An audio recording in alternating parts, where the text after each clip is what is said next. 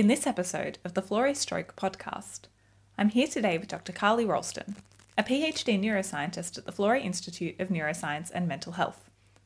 Carly specialises in research to promote recovery after stroke, with a focus towards improving the use of animal models to inform treatment effects on brain remodelling. She is also head of the Preclinical Stroke Research Laboratory at the Florey. In today's episode, we talk about how stimulating the brain with electrodes implanted in the scalp may provide a promising future treatment for stroke patients. I'm Tessa Marshall, and this is Scientists of Stroke by Florey Stroke.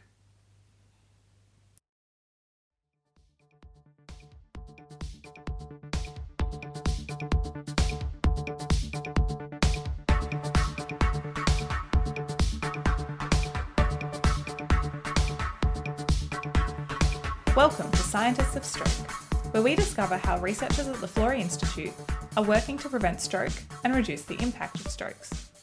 You can follow us on Twitter at Florey Stroke and find us on Facebook at Florey Stroke. Now, Carly, you're currently working on an implant that goes into the skull and helps with stroke recovery. Could you tell us a bit about that? I've recently partnered with the Bionics Institute to test an electrical stimulator device for stroke. But the key to this device, above others that have been used and tested worldwide, is that this device records brain activity. So we use these tiny little electrodes that are implanted into the skull, not into the brain, but into the skull. So this is different to deep brain stimulation. We call this subscalp stimulation. So these electrodes are capable of recording brain activity through to the subcortex. And what happens with stroke is that after stroke, the brain activity changes. So we often get a decrease in the amplitude of the EEG that's measured in the ipsilateral, so the stroke-affected side. But in contrast, in the contralateral side, so that's the other hemisphere that's non-stroke affected, we get an increase in EEG activity. So we can map the brain's response in terms of how it processes the activity after stroke. And then we can use that mapping to target electrical stimulation. So using biphasic pulses, like really tiny little bits of electrical stimulation that would never be detected by the patient. So what we do is we target our stimulation to the areas of the brain when we see reduced brain activity.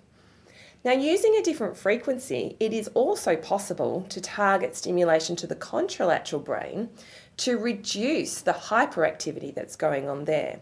And what we're aiming for is a rebalance of activity, so where we restore it back to its normal balance. So just to clarify, this is all in animal models? This is all in animal models, but interestingly, the device has actually been built for use in humans for the management of epileptic seizures. That's so cool. That almost sounds like science fiction. Is it very effective? So we've been able to completely reverse the functional locks back to normal whilst our animal models are being stimulated. Wow, how does that work? What's actually happening in the brain to improve the rat's functioning after a stroke? When we take the post-mortem tissue from that and have a look at what's going on, one of the major effects we find is that stimulation retains astrocytes in a trophic way, that they maintain their coupling to the synapse as well as to the blood vessels, which reduces their overactivation and reduces glial scar formation. The other thing we find is that animals that are stimulated versus controls have a much larger angiogenic response, so they actually generate a lot more blood vessels. And how do your findings in these animal models relate to humans with stroke? This is a real key indicator for treatment translation, because one of the things that exercise has been shown to do is improve blood flow to the brain. And with improved blood flow, you get better coupling between neurons and blood vessels, and that has actually been shown to be one of the mechanisms they think is responsible for brain remodelling due to exercise. So what we propose is that we have now a system that can artificially activate that response in the brain without exercise. So again, looking towards helping people get past that hurdle of fatigue, demoralisation and depression. So at the moment we're talking about using brain stimulation for stroke, but you mentioned before that it was originally used for epilepsy patients. How is it used there? So originally Professor Mark Cook together with Professor Chris Williams came together, and Chris designed and invented a small device that could be implanted into patients who have epilepsy so as to monitor when a person is more likely to have an epileptic seizure and feedback through like a warning device so that people could actually have some sort of warning as to when they would have a seizure. The other aspect of monitoring seizure activity in epilepsy is designing better treatments. So, for example, you might be able to work out within one person that treatment is better given early in the day versus perhaps something you take at night, or vice versa. So treatment commences at night rather than early in the morning. So how did this device go from being tested in epilepsy to being researched in stroke? So I went to Chris back in 2011 and I said to him, I want to stimulate the brain. Can we repurpose this device? And so what he did was he then created me a teeny weeny little protocol model.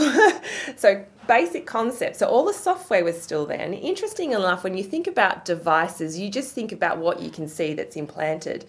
But there's a huge degree of software design that has to go into managing those devices and sorting through the data that comes out and creating, obviously, meaningful information. So all the software was in place, and all we needed to do was to just miniaturize the device. And then I've used that device in rats and tried to mimic the scenario. Obviously, mimic the scenario as what would occur in a human when they have a stroke. We work out that they could be eligible for the device intervention. The device gets implanted and then used to recover. So who is eligible for this? Not everyone will be eligible for this device. So my collaborators at the Bionics Institute have also worked heavily in using brain monitoring as a biomarker for treatment success. So what we do know is that patients who respond have for example, a small motor twitch to stimulation. That is a sign of some level of integrity through the cortical motor spinal tract. Now, if there's no response to that small stimulation, then the patient is unlikely to ever respond to treatment. And unfortunately, we do have scenarios where there's so much damage through the subcortex that it's impossible to recover that area of the brain. But we also have scenarios where often patients will only have a partial degree of damage through the subcortex, and response to evoked motor twitches are an indication that there is still some activity there, and we might recover it if we continue to stimulate. And that's the premise of electrical stimulation for stroke. Great. So what proportion of patients would be eligible? So we're looking at this point in time, we know that probably 30% of patients will be eligible, but it will be much higher. And this is where it gets quite complicated. At the moment, we're only looking at motor responses to stroke. And it's really hard to mimic in an animal model the small vessel occlusion stroke that results in aphasia. And aphasia obviously means inability to process or speak words. So problem with language, and it's very common. It affects about 30 to 50% of people after stroke. And hard to mimic that in a rat because rats don't speak.